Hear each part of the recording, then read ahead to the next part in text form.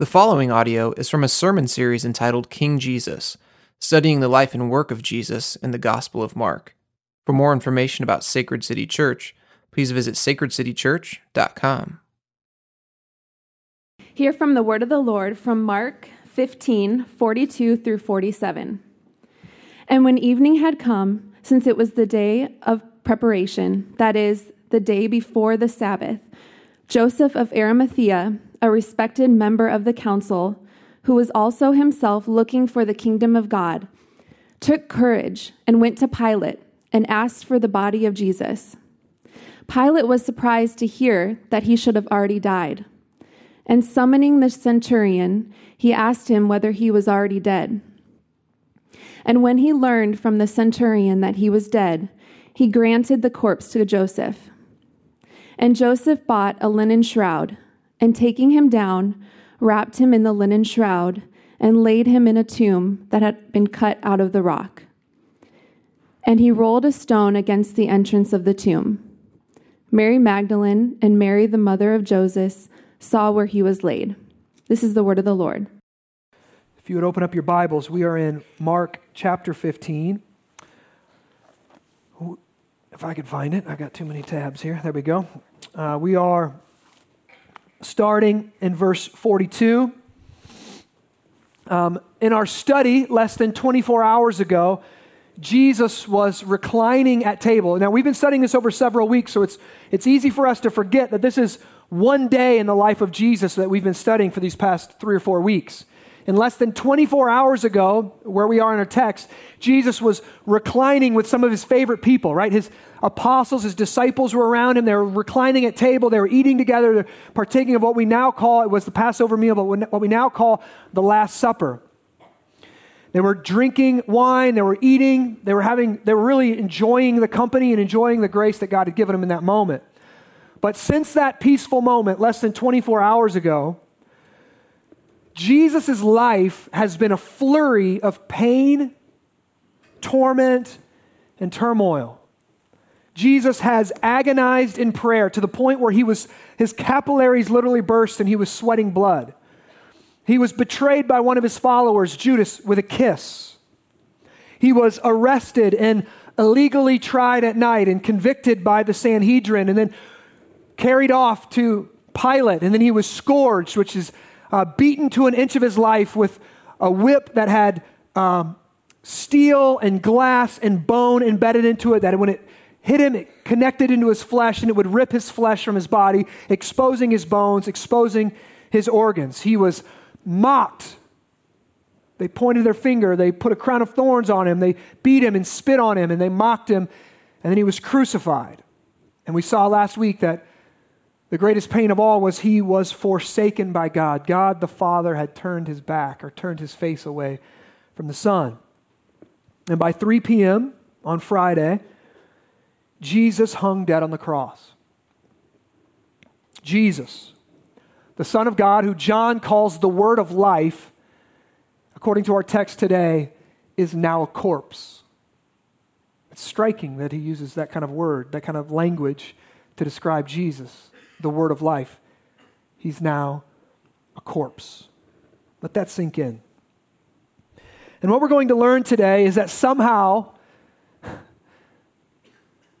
kind of unimaginably, this corpse changed the world. And in this moment we see, right after his death, he's dead, and now this corpse immediately begins changing the world. It's shocking. We see that right away, when people look at this dead body of Jesus, somehow he begins uniting people who would normally have nothing to do with each other. Now, I think that's really important for us, especially at this moment in our culture where we are so deeply divided. It's hard for us, some of us, well, maybe, to be, if your Facebook feed is like friends at work, friends from school, friends from church, family, then you probably understand what I'm talking about.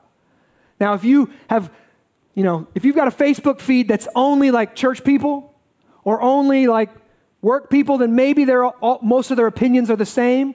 But if you're like mine and you've got a lot of different people and a lot of different friends out there, you see how deeply divided we are as a culture. Politically, racially, socioeconomically, and of course, religiously. We are deeply divided as a country and as a people.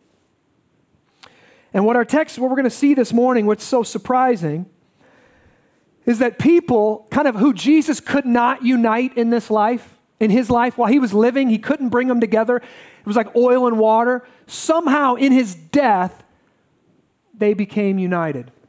Somehow, people who could never really get along, and they were from totally different ends of the spectrum, politically, morally, religiously, somehow in his death, somehow they became united around this corpse, the corpse of Jesus.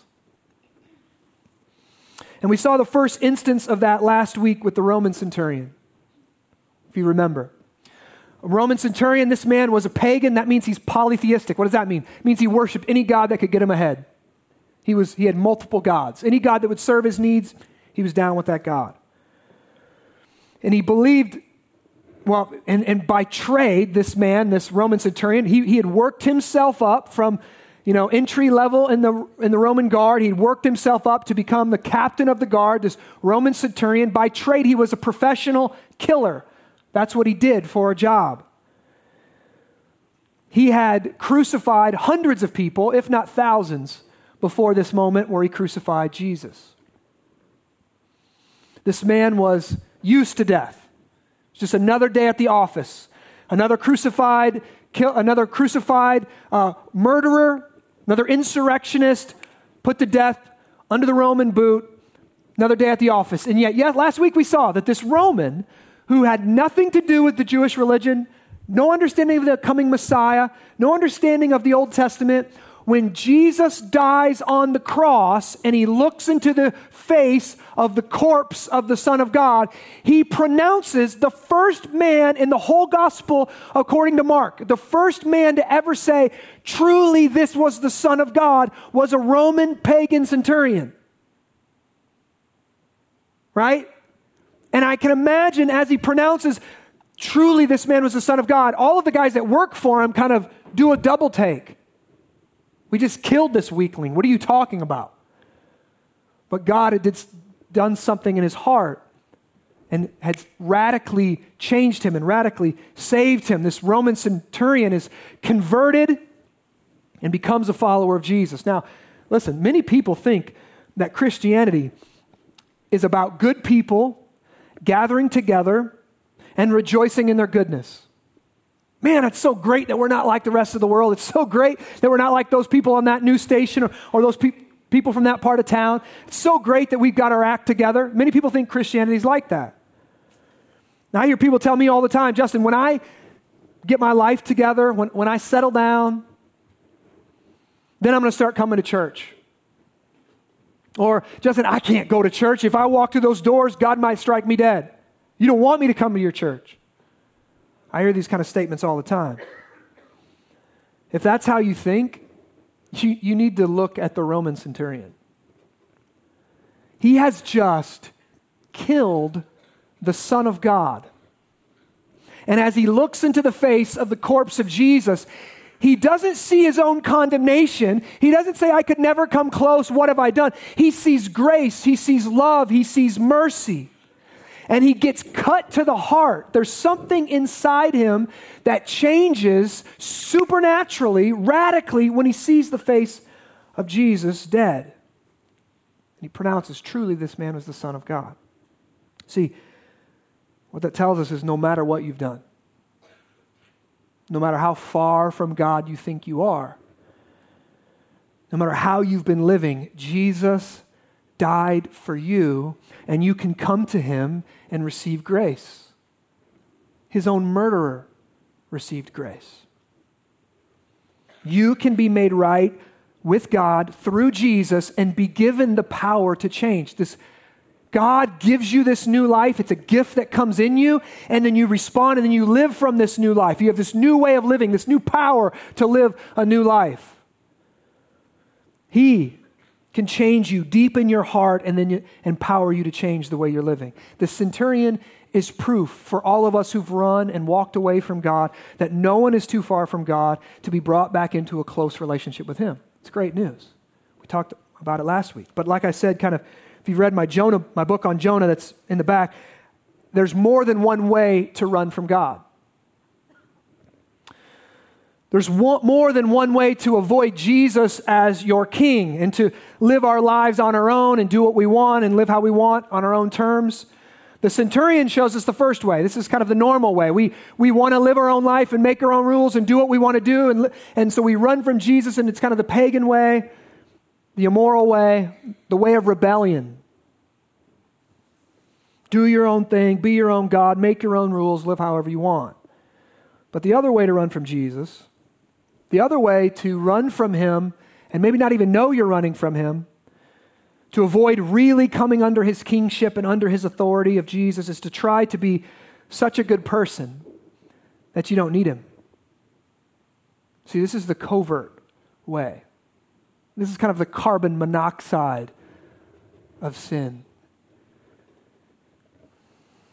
You try to be such a good person that you really just don't need Him. I'm going to spend some time later talking about one of my favorite authors. And in one of her short stories, she has this character who says this about him: there was a deep, black, wordless conviction in him that the best way to avoid Jesus was to avoid sin. It's from Flannery O'Connor. There was this wordless conviction in him that I don't want anything from Jesus. I don't want Him, so I'll avoid sin. And if I can avoid sin, I don't really need Jesus. I don't need a Savior. If you can live your life in such a good way that you can avoid coming to Him and asking for grace, you will never feel like you are in His debt. You can still remain your own person, and He can't tell you what to do or tell you how to live. There's one person running for political office today that calls himself a Christian, and he says he's never once asked God for forgiveness. He doesn't understand what Christianity is. See, this way of avoiding Jesus, you can put a label on it all you want, but it's the way of morality and it's the way of religion. And it says, I'm a good person, so God likes me and He should bless me. And what you should see when you look at our world is that these two types of people are at complete odds with each other. It's always really easy to see it during political season, right? Just listen how often the labels liberals and evangelicals get thrown around in the news during election season, and they're almost always antagonistic to each other. They just don't get along. Well, it was the same in Jesus' day. We've seen over the past year and a half as we studied Mark that the religious leaders didn't like Jesus because He associated with people who they considered were immoral people. Jesus ate with prostitutes and He drank wine with tax collectors, and the moral Jewish leaders hated Him for it. They looked at Jesus and they said, He's a glutton and a drunkard. They labeled Jesus as a liberal. And they were so convinced of their own moral goodness that they saw Jesus as an enemy and they used their power to kill Him. The Jewish court, which is the highest court for the Jewish people, they were called the Sanhedrin. The Sanhedrin are the ones who tried Him and convicted Him and dragged Him to Pilate to have Him crucified. But now look at this. As the corpse of Jesus hangs lifeless on the cross, something radical happens. Not only does a Roman centurion get converted, but so does a member of the Jewish Sanhedrin. And maybe this should be more shocking to us than the Roman centurion. Now, many of us, we want to clap and applaud when the drug addict walks the aisle and gives their life to Christ, or the prostitute walks and gives their life to Christ. Thank God He can change somebody so far from Jesus. Amen. But I think what's more shocking is when a member of the Jewish Sanhedrin gets converted. When somebody who's grown up in church all their life and heard all the Jesus stories, and all of a sudden, one moment they go, I have never understood my deep need for Christ. I've never understood how complicit I've been in the death of Christ, how my good deeds stink in the nostrils of God, how all my morality has been a way for me to avoid the grace of God. I think that's more shocking most of the time. And that's what we're going to see today, this member of the Sanhedrin. However you want to say it, he gets born again, he gets converted, he gets regenerated, he's given a new heart, he gets saved. That's what we're going to take a look at. Let's go to verse 42. And when evening had come, since it was the day of preparation, that is the day before the Sabbath, Joseph of Arimathea, a respected member of the council, okay? So he's a member of this Jewish Sanhedrin who had just voted to have Jesus killed. So at the best, Joseph either was giving his yes to condemn Jesus or he was silent and he refused to stand up. He just sat in the background.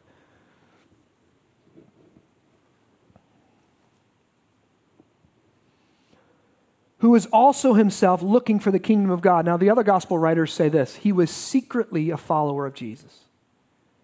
He was secret. So Joseph of Arimathea was a guy who kept his distance from Jesus, but had watched him perform miracles. He heard his teaching. He kind of heard the gospel. If you remember, Nicodemus came at night. Joseph of Arimathea could very well have been with him when he comes at night. And Jesus says this: you must be born again. If you want to enter my kingdom, you must be born again. Now that's radical. I'm a moral person. I'm wealthy. I'm well respected. Born again, I'm going to keep my distance here. I'm just going to watch, right? He's a man who's kept his distance. He hasn't risked much for Jesus. Let's keep reading. He took courage. We'll talk about that in a minute. He took courage, and he goes to Pilate, and he asks for the body of Jesus. And Pilate was surprised to hear that he should have already died. And so, why is Pilate surprised? It usually took days or weeks for a person to die on the cross. And the Romans usually left the bodies hanging long enough for their flesh to rot and the birds to come eat them. This would strike fear in the hearts of all who saw them. But today is the day of after Passover, or it's the day before Passover, day after Passover, day before the Sabbath. Thank you, sorry. And so they don't want this body to hang there overnight because it will literally, a body hanging on the cross is a curse and it would pollute the whole ground, okay? It would pollute the whole land before the Sabbath. So Joseph of Arimathea goes to Pilate and says, "Can I take this body down?"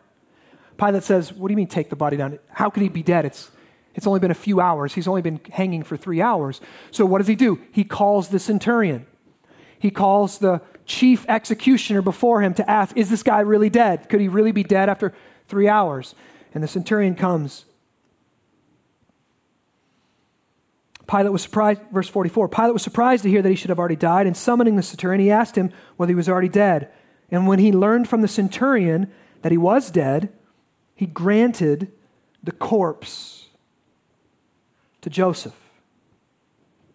And Joseph bought a linen shroud, and taking him down, wrapped him in the linen shroud and laid him in a tomb that had been cut out of the rock. And he rolled a stone against the entrance of the tomb. Jesus is a corpse. What does that mean? That means his spirit and his soul have vacated his body. He hangs limp on the cross. His head hangs forward. His heart no longer beats. His blood is draining out of his body through the force of gravity alone. His blood is running down the cross and soaking the earth, the dirt, and the rocks below. And then Joseph says, "Let me have the body." Now think about this. Jesus is mangled. His flesh has been ripped from his body. He's been beaten to an inch of his life. He's been nailed through his hands or wrists and his feet. He's been stabbed in his side. He's a bloody mess. And this respected member of the Jewish Sanhedrin says, "Let me have his body."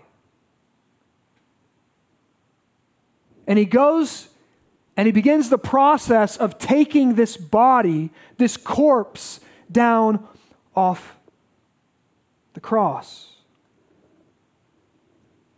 And then in Jesus' day, the dead were buried in tombs.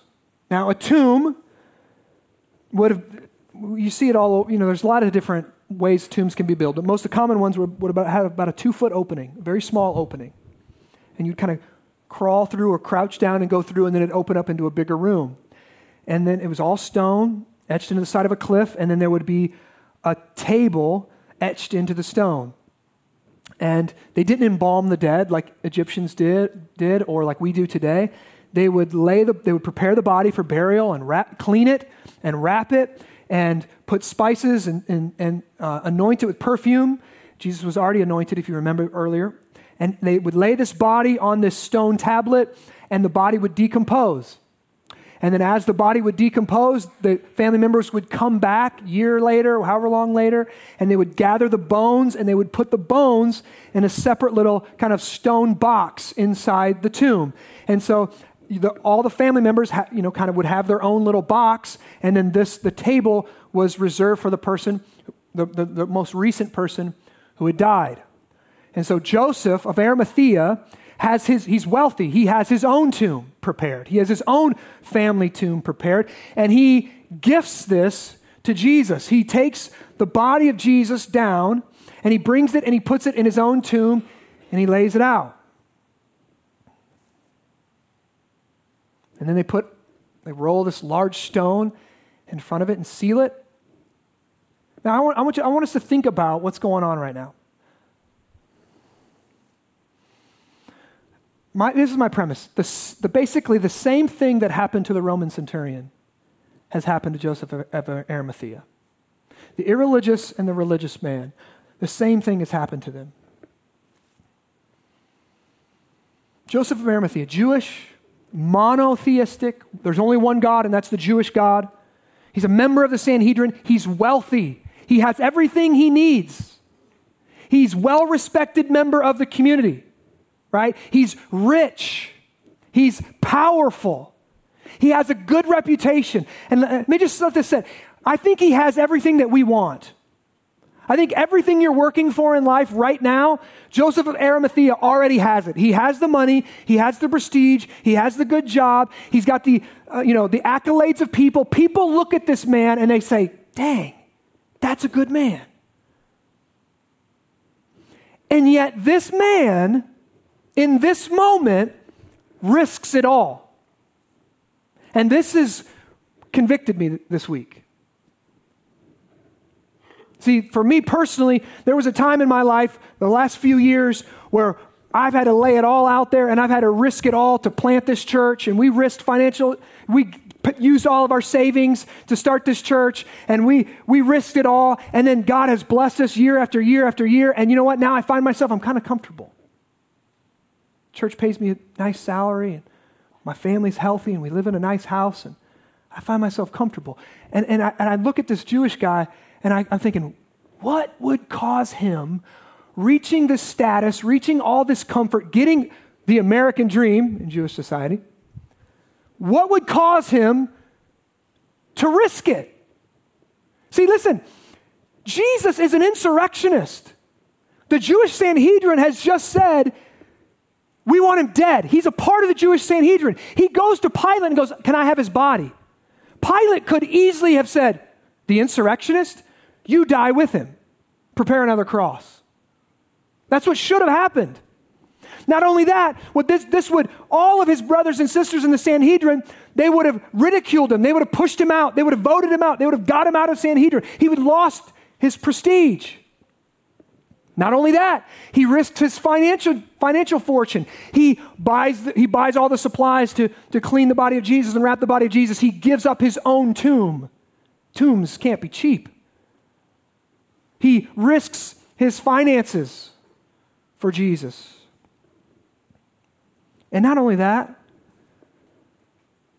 think about, you know what's interesting, and we're going to talk about this a little bit next week. Over the last 3 weeks, I haven't mentioned them, but the women have been consistent.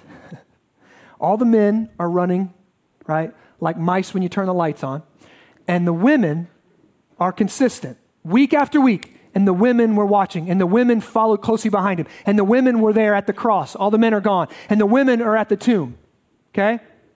This has been a consistent theme. Now, women were, to say they were second-class citizens in this society would be an understatement. Okay? Their record wasn't even admissible in court. Right? You had to have, well, I'm going to leave it at that. They were dismissed.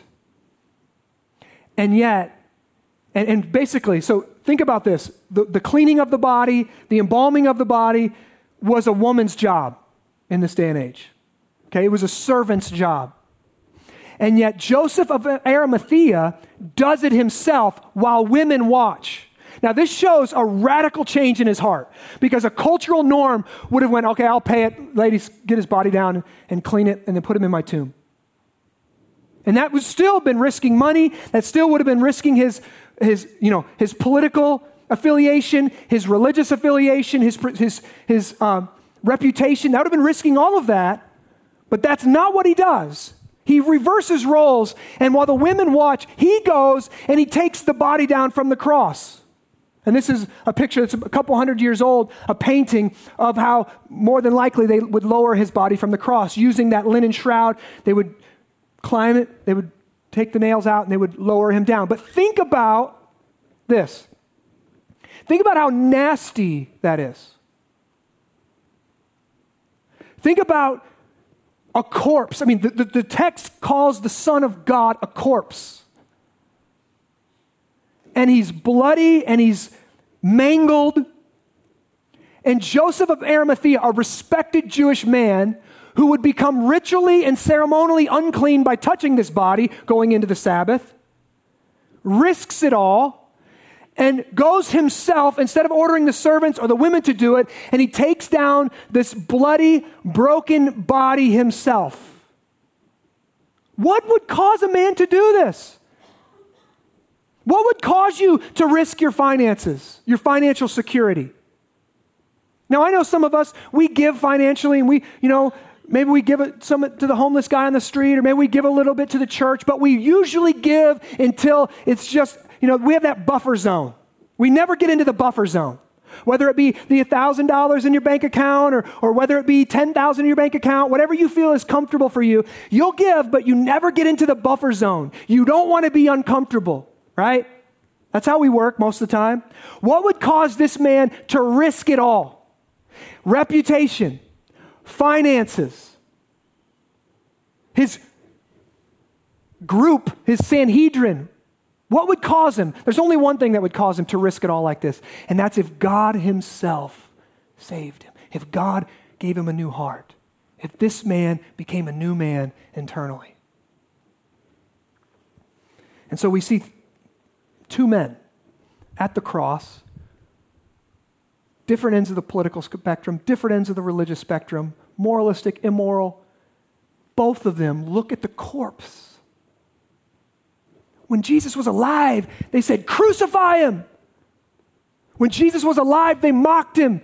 Or at very best, Joseph of Arimathea stayed quiet, wasn't really convinced, wasn't really sure. But when they see the corpse, when they look into the lifeless eyes of Jesus, they're converted. Now, what's going on here? And I don't think any of us understand grace. None of us understand grace until we've experienced a great trauma. And I think what we see here in this text is two people, both get converted, both get new hearts, but it takes a great trauma to bring them together. Now, this week, I have a good friend whose sister is battling cancer, and they've only given her a few days to live. I got to sit in the room with another person who was battling cancer, and she's only been given hours or days to live. And just get reminded of how traumatic our lives in this world are, how short they can be.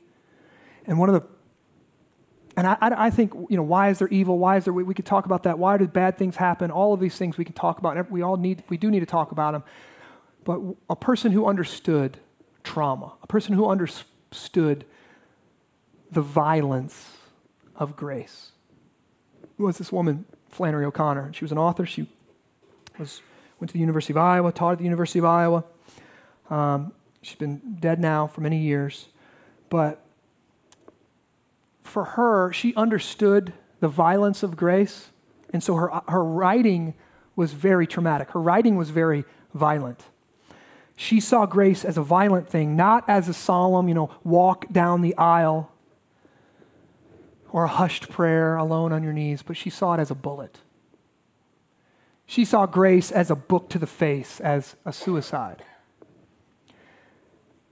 This is what she said in her own words, her purpose for writing fiction in the way that she did. She said this, "My audience are the people who think God is dead. To the hard of hearing you shout, and for the almost blind you draw large and startling figures." So all of her figures are big and they're kind of out there and they shock you, and you read it and you literally finish and you're like, what did I just read? And for all of you, you're like, what has she read?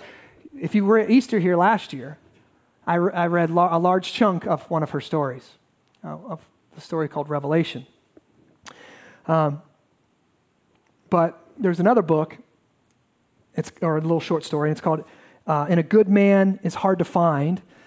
This moment of grace, this violent nature of grace when grace shows up, it arrives when a notorious convict points his gun at a grandma. And you're kind of like, what am I reading? And this grandma is very self-righteous. This grandma is very much like, I'm a good person and you're a bad person, and you really need to, you should really be a better person. She spent the majority of the story picking at others while kind of basking in her own goodness. And then while this gun is pointed at her, she has this moment of clarity. She looks at the criminal and she's reminded of her own son. She realizes that the two men aren't so different. She stops talking finally. And her fancy hat falls to the ground. And she sees that she isn't so different from the murderer either. Her epiphany ends abruptly with 3 bullets to the chest. This is what the bad guys called the misfit in the story. This is what the misfit says. She would have been a good woman if it had been somebody there to shoot her every minute of her life. What's he saying? He's saying she was religious, she was cold, she thought she was better than everybody else. But right before I shot her, I think she understood grace. In the story I shared last Easter, the one called Revelation, the violence of grace shows up as if you remember the book, Human Development, hits this religious woman in the face as she's waiting in a waiting room. And she's pointing out everybody, oh God, thank God I'm not like that person. Thank God I'm not like, I thank God that he made me me. And this book hits her in the face, and this young girl jumps across and she's throttling her with her hands, and she calls her, you old warthog from hell. And this moment shocks this old woman, and she goes home and she's cleaning up after her hogs, actually. And she's going, who is that woman to call me an old warthog from hell? Old warthog from hell. And she kind of turns her eyes to God and says, you think I'm a warthog from hell? And in this moment, she has this epiphany, this vision, where she sees the heavens kind of open and all the people that she didn't like in this life, all the people that she knew she was better than, the ones who didn't have the good sense and they couldn't balance a checkbook and they couldn't, do the good things and have a good society. She saw all those people that she didn't like ahead of her on their way to heaven. And she was in the very back. It's funny because they're all singing hallelujah and all these folks are singing off key. Of course, she's singing on key. But she sees herself in the very back of this heavenly procession. What's that about? It's all about the radical nature of grace. That grace doesn't come cute. It doesn't come wrapped in a nice package. It comes in the corpse, the bloody, crucified, beaten corpse of Christ. It says that murderers and moralizers are all the same. They're all sinners in need of grace. Whether it's been a lie or the crucifixion of the Son of God, we all stand equally condemned under the judgment seat of God. And the only way to be made right with God is through the resurrection and death of Jesus Christ, and that's grace. His death gets counted as our own. His new life gets counted as our own. We all fall short of being good enough to earn our way into heaven and back into a relationship with God, and therefore we all need to be saved by the one who died for us, who was without sin. And when you look at the cross, when you gaze upon the corpse of Jesus, and that revelation hits you like a bullet, you realize, I'm not good enough. I'm a sinner. I am guilty, and there's no hope for me outside the grace of Jesus. And what does that do? Well, the misfit knew with his gun pointed on the woman right before she died that it changed her for a moment. He says, she'd have been a good woman if I could have shot her every minute of her life. Well, that's what the death or resurrection of Jesus does to us. See, with a Christian, we walk around with the death in our bodies. We walk around with the resurrection in our bodies. There's someone kind of putting us to death every moment of our life, reminding us you're a sinner, but you've been saved by grace. And that radical nature of grace, that God loves you so much that he sent his one and only Son to live a perfect life and die a substitutionary death so that you could have this new life in Christ. That's kind of like getting shot every moment of your life, and it changes you radically from the inside. Think about this. Now, this part is a little bit hypothetical because we don't know exactly what happened to these two guys afterwards. I wish we did. But the Roman centurion and Joseph of Arimathea both get radically changed by the cross, and after this moment, they're now brothers. See, when a person gets changed by Jesus and regenerated or born again, they are now adopted into the family of God, and they become a part of the body of Christ. That means these two men from totally different cultures and backgrounds, the pagan and the perfectionist, the rebel and the rule follower, would have both been members in the same church, possibly the same missional community.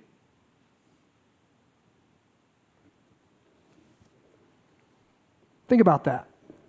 The liberal and the conservative breaking bread together in each other's homes, following Jesus together, worshiping God together, making disciples together. They would no doubt share their stories together. The centurion saying, man, I threw myself into wild living. I never denied myself anything under the sun, never denied myself sex or pleasure or violence. I worked hard and progressed in my career, never knowing that I would eventually kill the Son of God. But when I looked into the face of the corpse of Jesus, he changed me in that moment forever. And Joseph would say, oh man, I threw myself into religion and my morality.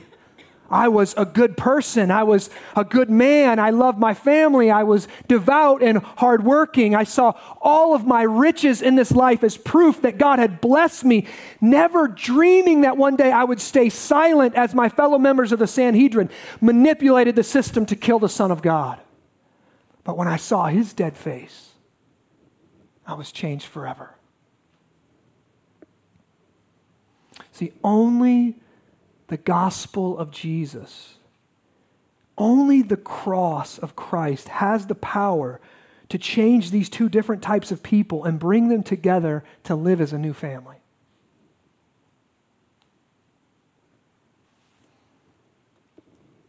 Have you experienced this kind of change in your life? Have you felt the violent explosion of grace like a bullet in your life?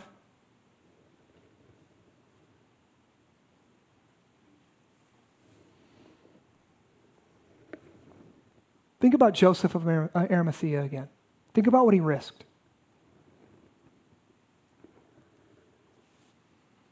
Do you have that kind of interchange, that kind of strength of character to willing to lay it all, willing to risk it all for the sake of Jesus?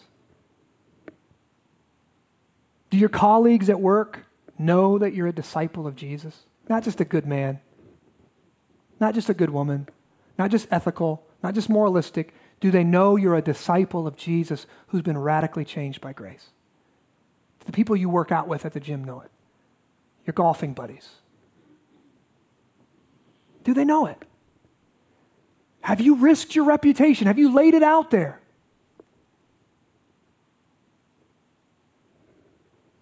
If not, I would say, I don't think, if not, you don't believe the gospel. Now, I'm not saying you're an unbeliever. You might be. Maybe I could say you don't believe the gospel enough.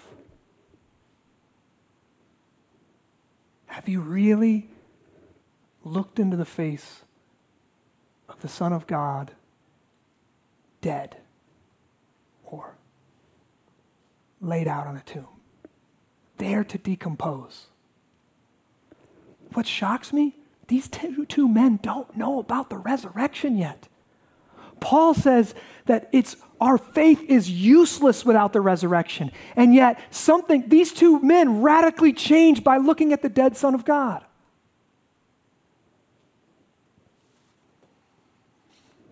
If you haven't been freed up from your love of money, from your love of self, from your love of reputation, if you haven't been freed up to risk those things, then I'm going to say you need to take another look in the face of the corpse of Jesus and see, he did this for me.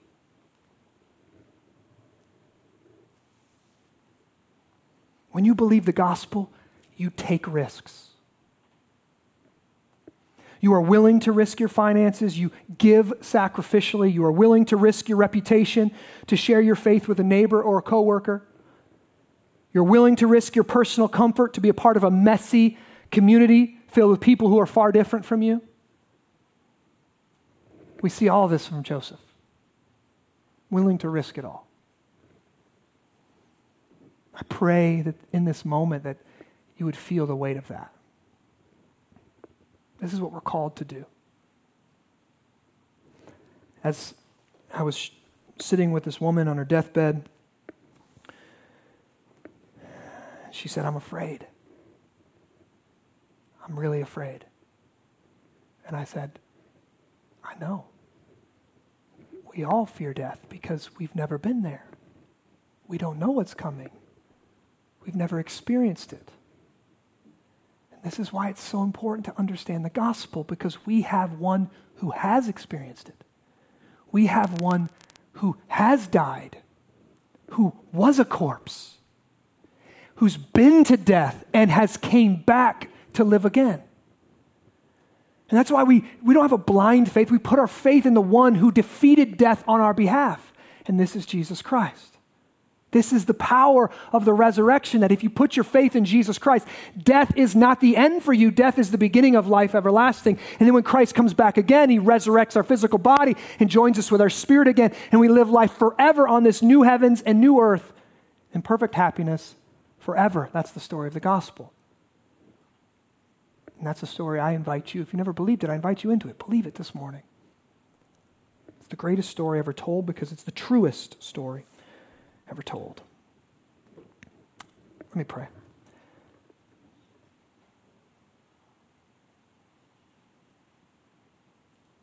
Father, there's many in this room that we have the name of Christ on our lips. We might have a fish on our car. We might have Christian on our Facebook profile.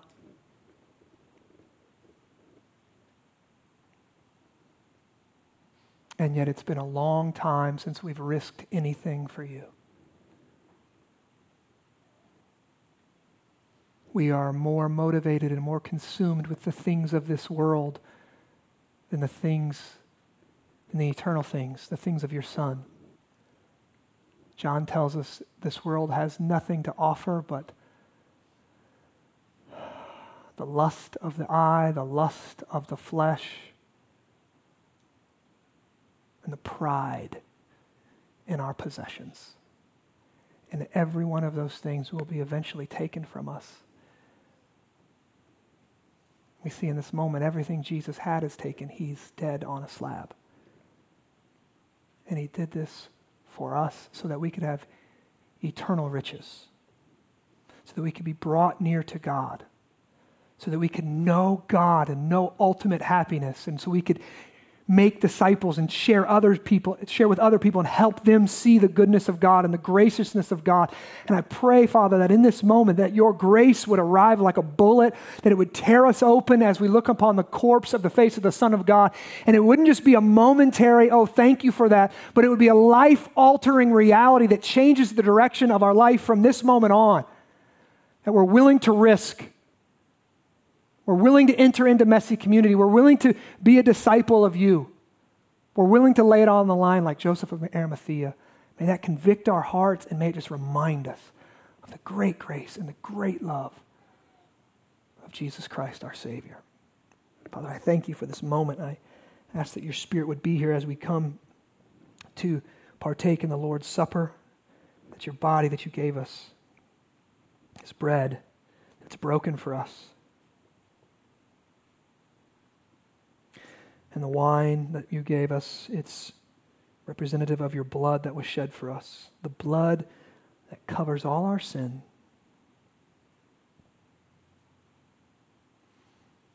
Father, let us eat in a worthy manner. Let us eat remembering. Let us eat worshiping.